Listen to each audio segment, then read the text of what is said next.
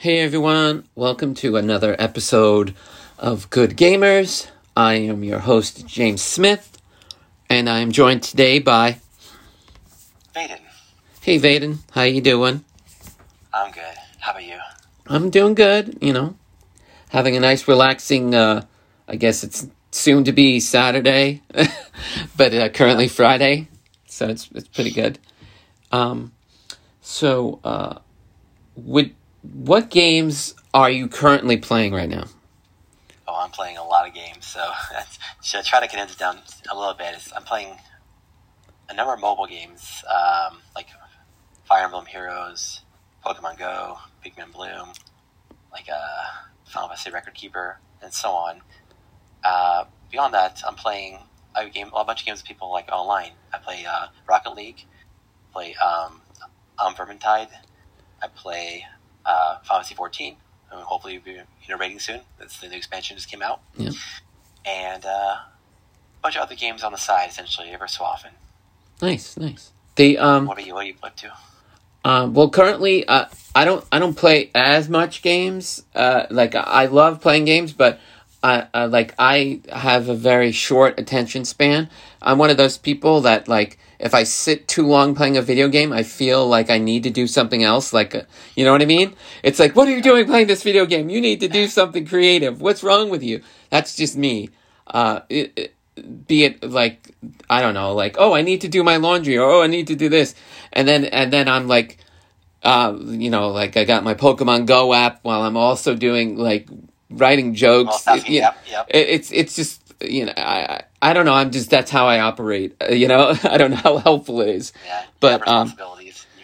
The last time that I traveled anywhere, because I think it was 2019, I went to PAX East, which was in Boston, I believe, or PAX Unplugged, whatever. But it was in Boston. That's the point. And they were supposed to have a big Final Fantasy 14 announcement. The dude was coming from Japan, and then it got canceled because, that was the start of COVID. And they ended up doing a digital, him broadcasting from Japan and talking about the new classes that were in there and the new thing. And at the booth, they were giving away these sweaters, these Final Fantasy 14 sweaters.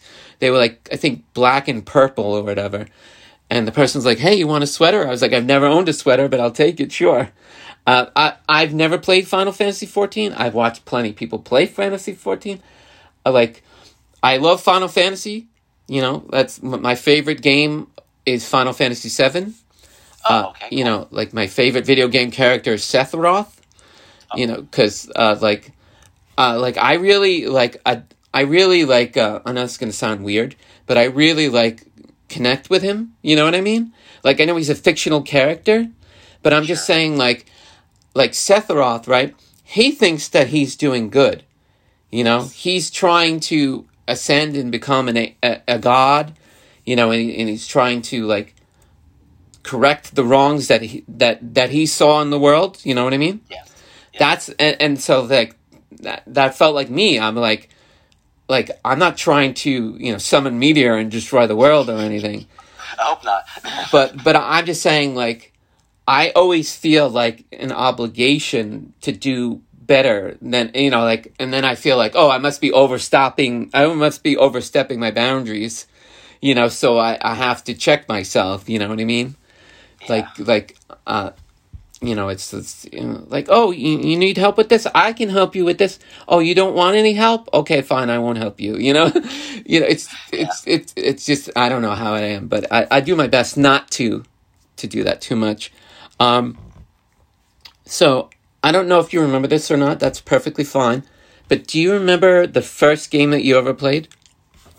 The very first game would probably be I think it would actually be Pong. Because I remember playing actual Pong a long, long time ago, and it's a fun game. Even now, you can still play it easily, and I think that's the first game that really got me into it.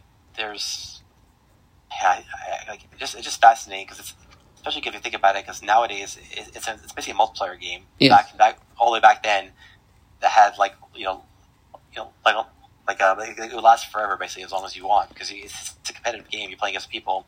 You basically can play it forever because there's no real end goal essentially. You just have to beat your opponent and get better at it. And that's it. There's no story. There's nothing like that. It's like I don't know. The audio effects are pretty minimal. It's just it's a fun game that you can play for a long time. It's kind of like a classic game like chess or Go, whatever. Like it's just it always stands the test of time because there's no real conclusion. You just play and you enjoy it. If you stop enjoying it, you stop playing it. That's it. Yeah, that makes perfect sense. That makes perfect sense. Now, like I've said before on the podcast, like I'm not 100% sure about what the first game that I played was.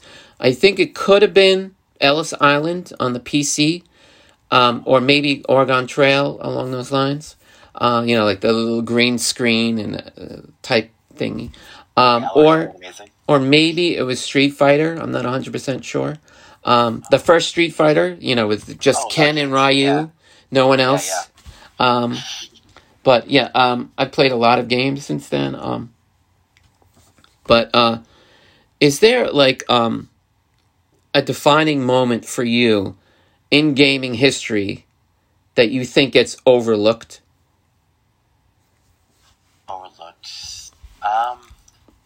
I think to me, I think Secret of Mana's was probably one of the most innovative games that ever came out. Because at the time, you didn't see a lot of multiplayer games in general.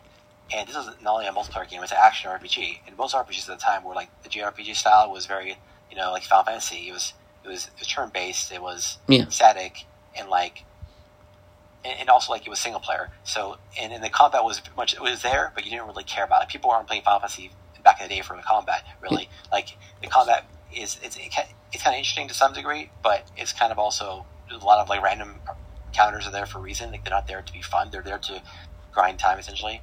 But Secret of Mana, everything was fun. I enjoyed going through the game, finding all the monsters of the game, progressing through it. I played with my friends, my brother, because you can play up to 3 people at a time. Yes. And it was amazing. You can play at a party of your friends and your family you can play with and go through the entire game. And at the time, it was pretty groundbreaking. Like, I think a lot of people underrate like just how innovative it was for its time, and I really appreciate that, especially now. Like, even nowadays, I would like a lot of games like that, and you rarely see a game that does that well because it's a very hard game to make. It's not easy to make a good RPG in general, and making one that's multiplayer and also it's also innovative in various ways. Like the combat system is also very interesting. Like because you would charge your abilities. You would just run the people on attack. You had a 100% meter essentially. So you attack and your meter would drain, and every time, and go back up slowly over time. So you'd have to essentially time your skills. So that timing element was something you didn't see in a lot of RPGs. Like you kind of saw that to some degree in later ones like Mario RPG and stuff like that, where like you would time your abilities to do most damage. And Secret of Mana was one of the games that really helped push that. Yes, I agree. The you were saying before about how like a lot of people are not playing RPGs for the combat necessarily. It was more of the strategy end. But I remember like playing like the one attack kind of thing, like in Final Fantasy, like the original Final Fantasy. One attack, okay. And then playing Kingdom Hearts, the first one, and being like completely blown away about how you could move around an attack. I was like, since when can you move around an attack? What happened to this one at a time? This really threw me off. But again, the first Kingdom Hearts I really enjoyed. I fell off after the second one because it just really got weird for me. I can't remember his name, but the guy that was watching the awards with Maude and Trisha, he was talking about how Mickey was being very existential and talking about. I was just like, yeah, Mickey, you've gone a little too far for me, pal. But it's still a great series. I'm just saying it was just weird. But going back to the combat, it was just like I was blown away that you could move around and attack. Yeah, and it was 3D, right? Like even the first one was 3D. Like you would jump up and like actually have air attacks and stuff like that too. So it was just like a 2D game. Action oriented. You also had a whole other dimension to go through. Exactly. Like I don't know if this was your favorite thing in Final Fantasy, but my favorite thing was always the summons when you would Oh, summon like Ifrit or any of the other elemental spirits. And then Disney did their version of it where you could get Simba and all these other people. And I was just like, this is the coolest thing ever. Like, I don't know if you ever played Final Fantasy World, which is basically like chibi versions of the Final Fantasy characters. Like they have a I small know. body but a big head. And No, I've not played that one, but you could summon characters from the Final Fantasy realm, you know, like Titus, Sephiroth, whatever. And even though like they were tiny, they were still cool. Like if you summon Sephiroth, he literally sets the place of flame, and then he flies in, and then he just like walks out of the flame, like in the 7 cut, and it's just like this is great. So it's stuff like that I appreciate. It's the artwork and the motion, if nostalgia, as it right? were. Yeah. Yeah, it kind of reminds me of like one of the mobile games I mentioned I play is Final Fantasy Record Keeper, and basically it's like a kind of a homage to like various Final Fantasy games. It's turn based to some degree at least, but like in that game you basically can play characters from all Final Fantasy games. So everything from 1 to 15 to Type 0 to Tactics, everything. And basically, what happened was what was interesting was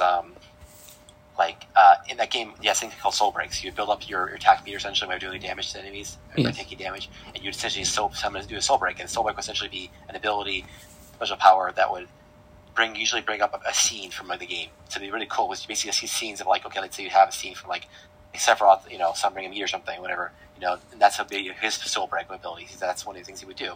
So you kind of brought the scene back for a short time to kind of give to kind of trigger that nostalgia to you, and I love it. Like if you love fantasy games in general, like it'll help bring back a lot of good memories. Essentially. Oh, that's nice. That's nice. I know like Persona is a very popular JRPG, and I have played. I played 3, 4, and 5. I never played any of the earlier Personas, but I remember playing the Persona 3, and Persona has a very, very catchy music. I don't know if you ever... Yeah, and, I like one of them, I think. And I remember playing Persona with, I would play it for a lot, because Persona's... I just thought it was cool that you could mix the other things and make them stronger, and and summon them and whatnot. It was very cool. Yep. And my sister, she would come over to me and she'd be like, "Can you mute this TV?" She's like, "These songs in here are getting stuck in my head, and I can't concentrate because and then when I did mute it, every time she would come in and play, come in through the room, watch me playing, she'd start singing the song, making the lyrics that she thought it was. And one of them, from Persona 3, was like, "Trance, I'm gonna put you in a trance. Yeah, move the body." And I was just like, it's just so funny, how it is, because you wouldn't expect that type of music in a Persona game, but that's just Persona. It's quirky, it's weird. It's very modernist, right? Like it has a very much kind of modern feel to it. Like you feel like you're in the real world essentially. But Exactly. It's fantasized. It's modified in that way. Exactly. So exactly. it's really cool because it makes me feel like it's almost more real than most games because it feels more relatable than people in knights in medieval armor or something. It feels like these are like high school students or something. They're in a school, they're just hanging out, and then this crazy stuff happens to them, and then that's how their life begins. So it's really gets people into it more than most other, very more immersive, I think, than most other things. I understand. Most other games types of that. I was to ask you, actually, you mentioned before the arcades. Did you play a lot of games in the arcade? Like you say Street Fighter, you played. Oh yeah, when I was younger, I was all about going to the arcades that were in the nearby pizzeria, or whatever. There were areas, like called Fun Zone or Dave and Buster's or Two Bit Circus, whatever. And they would have the various games where you put the quarters in or the card, depending on where you were. And so I played a whole bunch of those games. The only games I don't really play that much are virtual reality because I get very motion sickness. The only time that I didn't really get sick was playing Beat Saber. Beat Saber, I didn't feel nauseous at all. I thought it was very fun. But other ones, I felt very dizzy or like loss of, like I was like, I couldn't grasp where I was because it was like disorienting. Exactly. It takes a while to get used to, I think. Yeah. I've only played like one VR game ever, and like my friend had it, so I tried it. But like, because I can't even wear my glasses with it, and my vision's terrible without glasses. Like, I couldn't have a good experience. I couldn't see what's going on. My friend had to literally direct me as to what I was going to be doing all the time to even play the game. Yeah. It was pretty bad. My eyes are definitely not good enough for that kind of stuff. So I don't know how I feel. I don't know if I get sick essentially or have motion sickness. Because I just haven't had a really good experience with that yet. But one day I get my eyes fixed, like LASIK or whatever, then I can try it again and see if I enjoy it. Right now it's just kind of the space where it's like there's a lot of cool ideas in the VR space, but there's not a lot of like killer games like that get people into it. And unfortunately, that's what you need. Like, it costs so much money, it requires like so much space. It's like you need all these like accommodations to even play the VR game. And right now the games are not there yet. Really, you have to get people into them. There's like the halo of that universe yet. There's no like the Mario Brothers stuff that they're like, really killer games brand, that everyone wants to play. Exactly, yeah.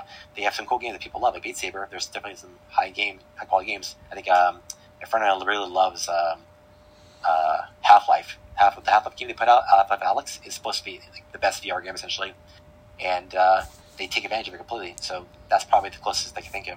But I haven't played that. I played other Half-Life games, but that's one of the games I would be interested in for sure if I actually started playing VR games. I hear you. I'm sure that I've said this joke in chat, like on Twitch before, but Resident Evil has a VR game, it's Resident Evil 4 VR, and I always joke with people, like, oh, hey, you should totally try Resident Evil in VR. And every time when, unless the person likes horror games, generally they don't spend that much time playing this game because it freaks them out so much. And it's the funniest thing. Like, I can't remember like the name of the video. I saw it on YouTube a long time ago. But this person was playing like the beginning of like Resident Evil 4 or whatever. And I think they like a zombie was chasing them or whatever. This person literally flipped the thing out and was like, I'm out, I'm done. She's like, no more. I need Mario Kart to cleanse my soul. It was very funny, like, to see that reaction. I've never gone to horror games, and the only Resident Evil I've played is like Resident Evil. I think it's Resident Evil. I think it was 4 actually, because I can't remember. It's the one that's very action oriented, like the one with like I think her name is Jill, or no, her name is Ashley, and you have to like escort her around the it's place. definitely 4. Yeah, and I enjoy the game. I never played the VR version, but like. And it's only really more because of the action stuff. Like, I'm not, because the horror part doesn't really get me interested. So I wouldn't like the other ones, I think. But it's funny you mentioned, because that's the one game in the series I've actually played. Gotcha. Did you ever play Metal Gear Solid, the one for PlayStation? I never played it, but I have friends who love that kind of stuff. And so, like, I tried watching them play, and it's just like, when we come at it from an outsider perspective, you have no context. It's just madness. Like, it's like, you're like, what the hell is going on here? I have no clue. It just seems like people trying to be like, so it seems like almost like pseudo philosophy kind of stuff, like random concepts throw in. Like, it just feels disconnected. I mean, it makes sense because I'm outside of it, but like, it's still like, even people who play and like it a lot, they don't understand half of it. Like, they don't know what's going on. They just love the game still. Just, I hear you. Yes. Did you get into it? Oh, I played a lot of it. I found it very enjoyable because I had, like when you beat the game or something like that, you get like certain perks. And, one of the things that I used to like to do was put on the sneaking suit, which basically makes you invisible. Sure. And so, like the AI wasn't the smartest. So you could literally go up to the AI, punch them in the face, and they go, huh? And then you put on the sneaking suit, and they go, where did he go? And then you come back up, punch them in the face, they go, huh? Go back in. It was the funniest thing, like, and especially like when you would have to like escort like Otacon. He's like a scientist in the thing. Yep. You had to escort his sister out of a base, right? And it was usually a hassle because she would rarely follow your directions. She would get stuck in a corner or whatever, you know? And so you'd have to be very slow with moving with her. So I would get frustrated with the character and make funny situations. Like I would put like a proximity mine, and then she would cross it, and then it'd be like game over, you know, or you know, like throw it to the enemy just to see what the outcome was. It's stuff like that. Stuff that's not supposed to be part of the script, but you're making it fun because you're frustrated about how they're trying to tell you to go. Exactly. Yeah, that stuff's amazing. I love that stuff in games. I like they call it like well, it depends on the game, but it depends. But usually it's called like emergence. Like when you have elements in the game that are tend to be a certain way, but then when you combine multiple elements in ways that the developers didn't intend, essentially, you get things that no one expected happen, and then it's fun because it becomes like a sandbox. And once you start playing around, you get to do things that were not supposed to happen. Like that's one of the things you see a lot with like collision stuff. Especially ragdoll collision, where characters will like fly around the screen like crazy when they're not supposed to, just because they hit things that they shouldn't hit, like that was not programmed for them to hit, and so there was no that there in the programming for them to know how to react. Just the system just goes, okay, we'll just throw them in the air, I guess, and just start flying in the air like crazy and spitting, whatever. Exactly. Some crazy stuff online. It's fun. I love it. Yeah. It's definitely fun. One of the things with the, I think it's the Resident Evil the remake, right? Like when you would kill the zombies, sometimes the zombies would fall in like awkward positions, and you just be like the zombie would be coming down the stairs trying to get you, and you'd be like, "Not today, pal," and you shoot him in the leg or whatever, and then they just like fall down the stairs or like I didn't do this, but I saw it on YouTube. Was a guy was facing Mr. X, the big guy with the hat, and then they would pull out the rocket launcher, and then Mr. X would turn around, and he wouldn't want to face him anymore, and try and run away, which I thought was funny. And but yeah, I love that stuff in games like with Grand Theft Auto. I've never really finished a Grand Theft Auto game because I've always found it fun to just get into a car and do the jumps, or just see how long I can last with the 4 stars of emergency, because I always found that part the most fun. I was like, doing missions? Who cares about that?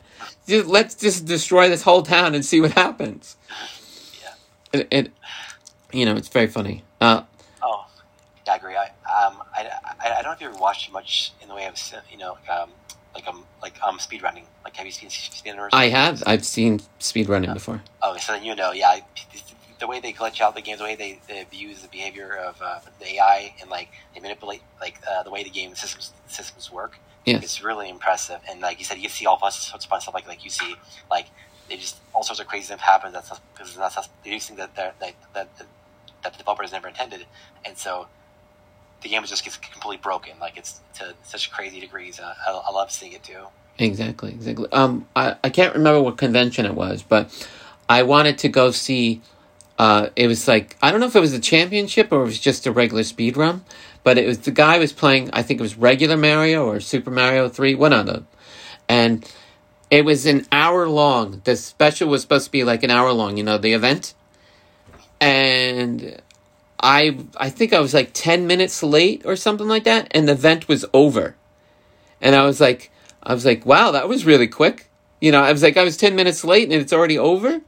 I don't know why it was so short, but I was just like, I was expecting this to be longer, and it was not. Yeah, see, that's bizarre because that should happen. Because normally, when the speedrunners do speedrunning, they give estimates of how long the game will take to beat, and then from there they do the estimate, and usually they'll go up or down by a little bit.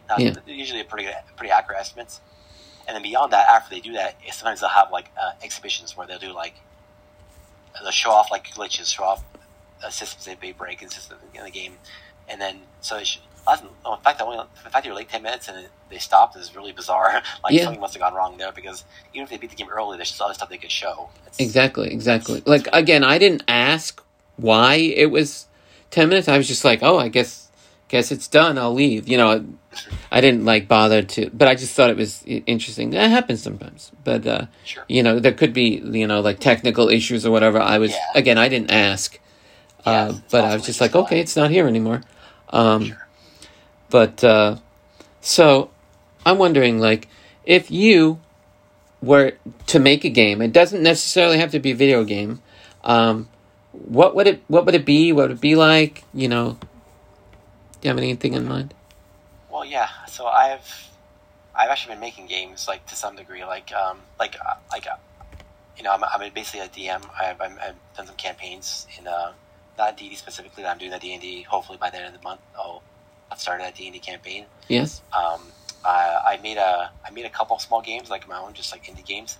Like just one was a platformer, and one I'm making right now actually it's almost done. Is like a puzzle game, like a very like Zen like puzzle game, like relaxing game. Cool. Like basically it's like about it's about creating like essentially like an image or essentially a style and like a style, actually an image or like a picture by using like the blocks that are in the screen. So like a piece of artwork. Yeah. So if you think about kind of like a match 3 puzzle game, like columns or something, or like Candy Crush, you Yeah. have these blocks on the screen, and in that case they're candies. In my case they're leaves, and leaves when they fall they land in certain spots, and you can change those leaves into a certain color, and when it's that color it sticks and becomes permanent. It becomes a gray leaf, a memory leaf. Once it's stuck like that, it's permanent, and then you create those leaves essentially in a pattern around the screen. And then that gives you an image. Like for example, if it's like a straight image up and down the screen, it could be like a pencil or something, or it could be or if you have I've had ones where like a bomb or something, or like a apple, or like various other things. So you can create these images essentially in the game, and that's how you essentially recall them. Basically, create memories. And I've been working on the game for a while, and hopefully I can release it this year at some point. I'm just waiting on art, I think, at this point, for the most part. So yeah, for me, like I have a million games I want to make. I've written so many game ideas down, especially RPGs. Like for a while, my friends and I worked on an RPG we were going to make. We never actually did. We just wrote down ideas, lots of ideas, which is great. But ideas alone are not enough. You have to actually execute on it and do the programming, do the art. You have to put the rest of the work in, because the inspiration is very important. But it's only the very, very beginning. The rest of the work is the hard work. You have to actually convey those game ideas into actual mechanics that people can actually interact with. Of course. So that's the hard part. So I've had many other game ideas I want to make, and I want to work on them at some point in my life. But I want to first get this game out of the way so I can get it out there, people can see it, and then I can get people's reactions. Then I can move on and work on these other games that I would like to make. So I've been learning. I use this application called Game Maker. So that's it's a fairly well known one. I don't know if you've heard of it. I can't say that I have. Sorry. Okay, no, it's not as popular as like Unity or something. Like Unity, you probably heard of, right? Yes. Unity is probably one of the most popular indie one, and it's used by even some AAA companies. It's extremely good. Game Maker is much less like that. It's more used by indies. It's more better for 2D stuff. Yeah. So that's what I'm doing for the most part. So it works better for what I'm doing. So, but there's some very popular games that have come from it, like Spelunky and like Undertale. Undertale you've probably heard of, I think. I've heard of both of those. I own Spelunky. I never finished it, but I own Spelunky. I've never played Undertale, but I've seen plenty of people play Undertale. Yeah, I've never played either, but it is a pretty amazing game, and it's amazing what one person can do a lot of these times. Like the one person developers are really, really something to be appreciated, because doing every single element of a game, especially when they're so different from each other, like programming, art, audio, writing, of course, like testing, all these different things that are just very different from each other, and you have to do them all one person is very hard. Like even Moss favorite game, Stardew Valley. Yeah. She does that game, and it's a one-person game, and it's very hard to see the game that good, maybe a one person. Usually it's very zen like that game. Like I made one game myself. It's awful, but I liked it. Yes, I made it, and of course. and it's nowhere near as complicated as that. And it's like it's a huge ordeal, and so I really respect those people that they can do all that work and have all these different skills and disciplines. Sure, for So certain. When I was younger, this was a while ago. This was before Nintendo 64 came out. This was like they had announced that it was coming out, but there was no official launch or anything. And me being a person that loved fighting games and role-playing games, I thought it would be cool to mix both of them together. So I made this game called Flash of Fury, which is basically where it was like a fighting game, but it had RPG elements, and you had a time. You had to beat the game in a certain amount of time, otherwise you had to start all over again.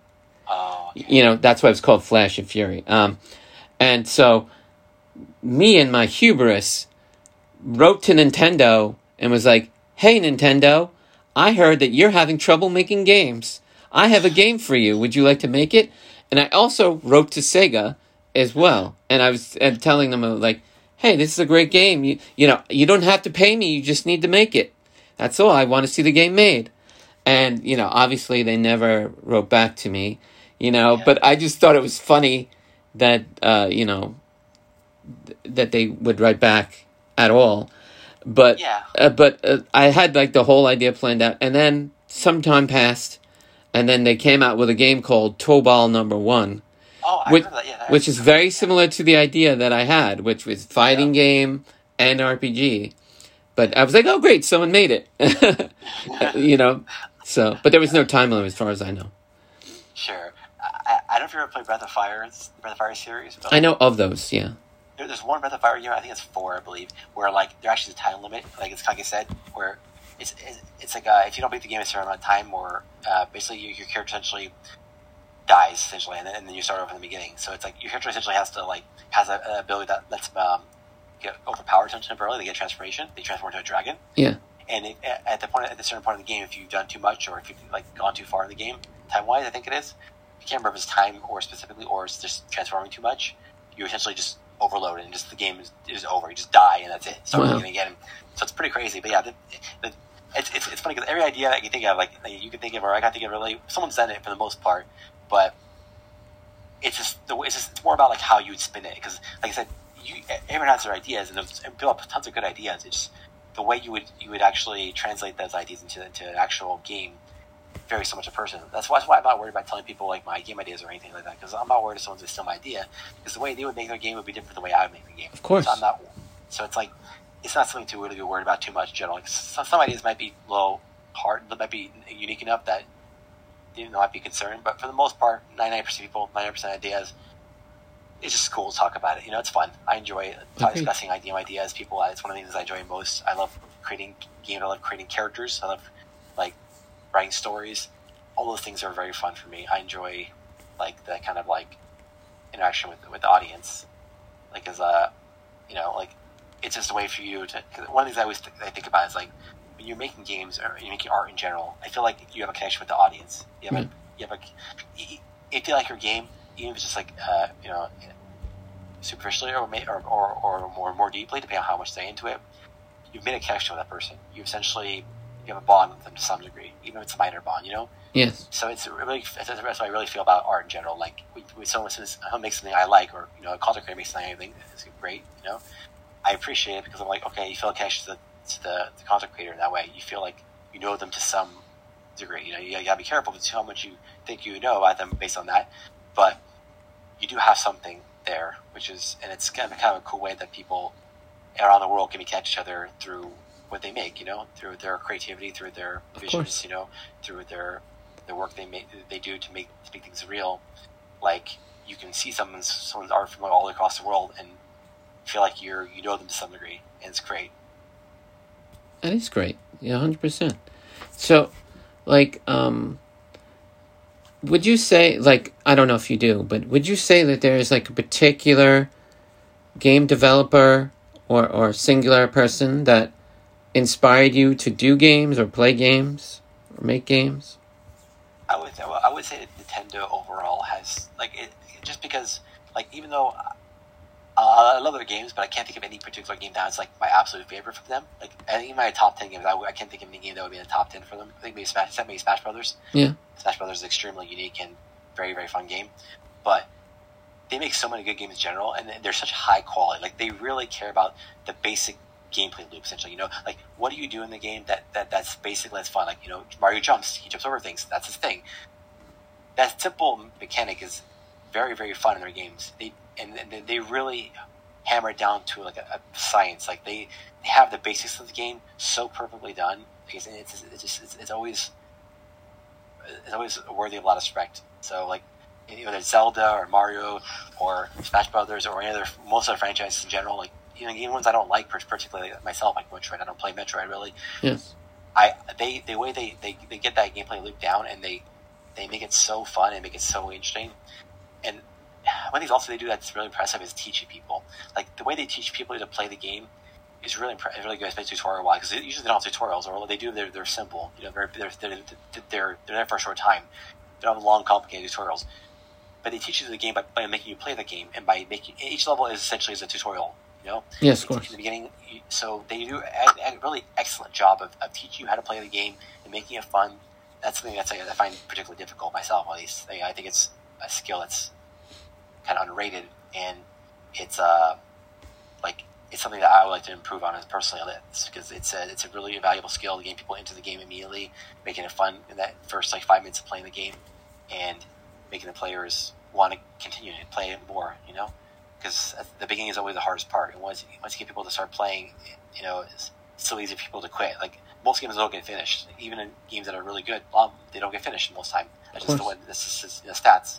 Like, and even a lot of people will stop games near the very beginning, first level or so or less, because people's attention spans are low, or also just because they aren't engaged enough fast enough. And there's so many options these days. Like, you have a million games these days, and lots of them, tons are free. You can play hundreds of thousands of games free online, and then a large amount of them are really, really high quality games that you can play. So it's like, you're like, if I'm playing this game especially the one that you bought, you're like, you're not having fun. You're like, why do I keep playing this game? I should just go play another game that I can try and enjoy it.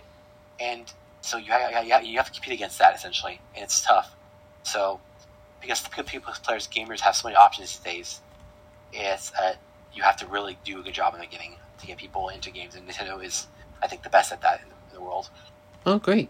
No, I don't know if you've ever thought of this. It's fine if you haven't. But if you were to be allowed to live in any video game world, what video game world would you want to live in?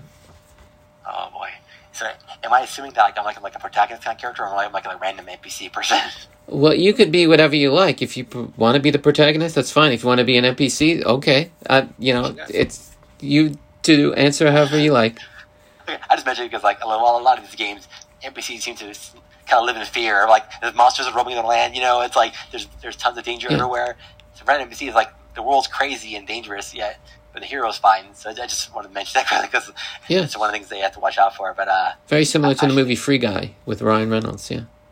Okay, I didn't watch that, but I think I know the premise.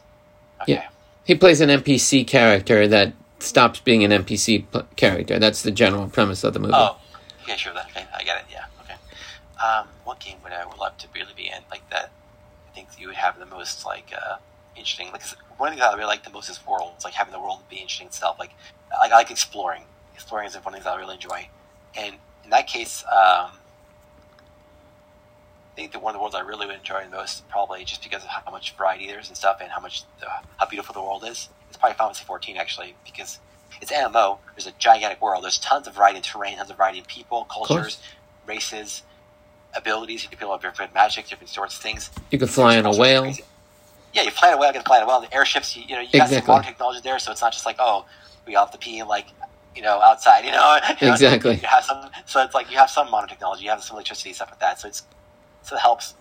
And except it's a very beautiful world. There's so much splendor of the world, so much beauty. I would never get bored, essentially, of exploring the world. And essentially, those characters in those games are very crazy. You can fly, you can do all sorts of crazy stuff. Of course. So as a protagonist character, you'd be able to do that. You'd be able to go around fighting monsters. You could go around, and you can craft things. It has a huge variety of things you can do, like crafting, fighting, talking to people, various mini games you play. So I feel like based on the world itself, MMO is, I think, one of the better types of games. And Final Fantasy 14 is probably my favorite MMO that I've played in a while. I used to play Star Wars: Old Republic, and that was a very fun game. But I'm not as into sci-fi-ish stuff and fantasy. Like, even though Star Wars is more fantasy than sci-fi, really. Of course, like yeah. But like I love fantasy, and I think I love the epic fantasy, essentially high fantasy stuff, and Final Fantasy 14 would fit that for me best. I agree. I agree with you on the Final Fantasy realm. I would definitely want to be in the Final Fantasy world. I'm not big into MMOs because, again, as I told you before, I'm not a person that likes to sit around for too long. Yeah. Like I have to move around. Take a lot of time. But I'm not saying it's not a great game. I'm just saying I'm not that invested in it enough. But like you said before about the Final Fantasy realm, is that you've got a lot of cool monsters, you got a lot of cool weapons, cool character design. The world is beautiful. It's definitely a good choice. For a place to stay. Now, we've arrived at the part of the podcast where I ask you, Aiden, if you had a piece of advice that you wanted to give to someone. It doesn't necessarily have to be game related if you want to, but what advice do you have to impart to the listeners of this podcast, if you have any? Oh, in general? Yes, in general. Yes, general or gaming, whatever you want to throw out there. Just sure. A nugget of advice. Sure. I guess one thing I could mention maybe is like, I think we've talked about a little bit in the hangout we had beforehand, but like, yes, you can always improve. Essentially, like there's never things are never perfect. You're never gonna hit a point where you've achieved perfection. You're never gonna hit a point that's everything's stacked. He's gonna hit a point where like you need to stop essentially. So every day you can improve something. You can and like progress is like it can be small, but it's like one step at a time. It's what I call essentially I have a philosophy where I call the power of one. Yes. Everything starts with one. The first step, the first thing you have to make the choice to take the risk and to just begin something. Once you've taken a step to begin something, you can progress from there and improve. And if you're willing to take that and to go with that, it's very helpful in terms of for me in terms of mindset to make me feel like I'm changing every day. Mm-hmm. I don't feel like I'm the same person I was 1 year ago or 2 years ago. I feel like I've always want to try to improve. I want to try to learn something new, and that kind of philosophy has helped me in trying to always adapt to the world and try to get better. And so whether I'm playing games or something like that, I don't want to just play the game.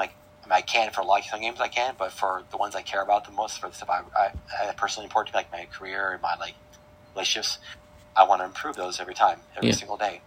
So. Well, that's a great piece of advice. I appreciate you sharing that with that. That reminds me of the movie. I don't know if you have seen it. It's called American Underdog. It's a football movie. It's about Kurt Warner. If you don't know who Kurt Warner is, he's a two-time Super Bowl MVP, and he was a gentleman that was, he was all about football, and he was not getting his chance, and he was starting to get up there in age, and people were telling him, maybe you shouldn't really consider football your career, whatever. And he, considered it to be a test. He was just like, okay, how can I improve this? He's like, I may not be in the best situation. There's a part in his life where he's working at a supermarket and he's stocking shelves, and he has 2 kids. He's got a wife, and you're not getting paid the best at a supermarket. But he said that, this may not be where I want to be right now, but I'm going to do the best that I can at this job. And so he always made sure that everything was properly put away and everything like that.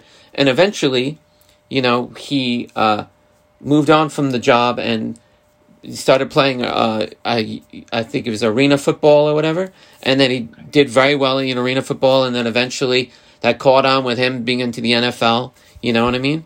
But he could have easily just had said, okay, football isn't for me, I'm going to stop and do something else. He could have said that. But because he was persistent And he was always, like you said, doing that 1% difference. He was, eventually got to his goals. And even when he achieved those goals, he still moved on to, other things that would project him further, because some people, they like to be complacent, they like to stay in their zone, which is perfectly fine if you want to do that. But if you do want to improve yourself, you have to constantly challenge yourself. And that's just how it is in general, And so if you can set challenges for yourself, milestones, and anything like that, even very, like I said, very small steps. Exactly. It'll help a great deal. Because games do this really well.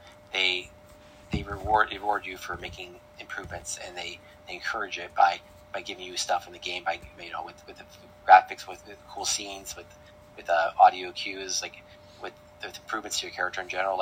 You feel like when these games do so well, it's like they make you feel like you're improving all the time. So it's easy to get sucked in. So okay, every day I'm progressing. I'm getting a higher level. I'm getting more stats, whatever. So you just kind of have to, to some degree, take that philosophy to the real world, where everything you do is really improving you. You don't see it's not a character sheet. You're not going to see that as clearly, but you are improving as a person, or whatever you are in your work field. You are getting better. It's just more abstract. So you have to understand that it's like that. So yeah, it's one of these we can never learn from games, at least. Exactly. I was remembering Final Fantasy, I think Final Fantasy 8, I believe, with Squall. Final Fantasy 8 with Squall, and the way that the character is, he's just some teenage kid, and he goes to school, he doesn't necessarily, I don't think, like school, he's just there to be there, and then, he's thrust upon with this responsibility that he's kind of reluctant to take on, and then as the game progresses, he improves himself, improves the people around him, ends up saving the whole entire world, so it's and this was all done in baby steps, like you said, you're introduced to the character, he gets inducted into the Seed Academy, starts doing those little tests, then afterwards, befriends the teachers, starts going on quests with the teachers, succeeding in the quests, then taking on bigger quests, and then you get the gist. I know. It's because a lot of people, I'm sure, they look at the big picture more than little steps, and little steps are always the key to do things. Now, if you don't want to improve, there's nothing wrong with that. You live your life however you want. But if you do want to improve, you have to know that there's effort that's always needed to apply. Exactly. I think another way to think about it is the way I think about it is everything you see is a complex thing. Let's say you play a game or you watch a movie or something. It's a complex media. There's tons of elements that's composed of. Even this is a podcast. There's audio component to it. We're talking. There's stuff involved. But and people see things that are complicated, like images or or games, stuff like that. They see it as a whole image, a holistic thing. But every single one of those parts making up the elements have to be created individually. So the more you understand things, the more you understand a specific, say, field or a topic, the more you can break it down to small, manageable chunks. Because otherwise, it's too complex, too complicated. It's just someone created a plane. What does that mean? For us as people, if you don't know anything about planes, that's an insane thing. That's insane if you get engineering, and it is. But if people who understand it better, they can break it down to the individual parts that people make. Someone invented this thing, someone invented this thing, and eventually they created this plane out of it. So as you understand topics better, and as you and as you want to improve, you just take things. You have to take this one step at a time by learning to figure out what they're composed of. What are the elements that they're composed of? Breaking it down to those elements, and then figure out how you can improve those elements one at a time to eventually create the whole image that you want, the whole skill. Yes. So 100%. It's tough to think like that, because you have to kind of deconstruct things in a way that's not as fun, but it's very helpful to be able to do that. Like, and people do it all the time, even unintentionally. Like, someone who's good at something is going to deconstruct automatically, even if they're not necessarily thinking, oh, did I do this first? Did I do this next? I mean, they're just doing things, and then it happens to them organically because they feel like they're just doing it. It's like their second nature to them. They don't think about it anymore. It's unconscious at that point. So, but they're doing it still, and they know it. They understand it intuitively, even if they're not thinking about it, on purpose. Of course. So here's the part of the podcast where I give you the opportunity to, share your social media if you want to. If you don't want to, then, that's fine too. Sure. I don't have much social media, I think, in general, but I guess I have a Twitter, which is just Haftabani, which is my name, Andre. So my name is Andre, and then it's Haftabani, which is Haftevani. So on Twitter, it's just Haftabani, and then I think Instagram would just be Andre Haftabani. But really, I'm not using it much for anything at this point. I think right now it's just there just to click on mods posts. Sure, I get it. Yeah, that's all I'll use it for. But one day, if I'm actually get my game released and I can start posting more often, proposal projects on social media, then I'll be able to, share my stuff like that, share my game, my thoughts of my game design and stuff like that. So if people are interested in that, they can look at there at some point. Okay, great. I appreciate that you decided to do this podcast with me, and I appreciate that you could chat to the audience with your perspective on gaming and such.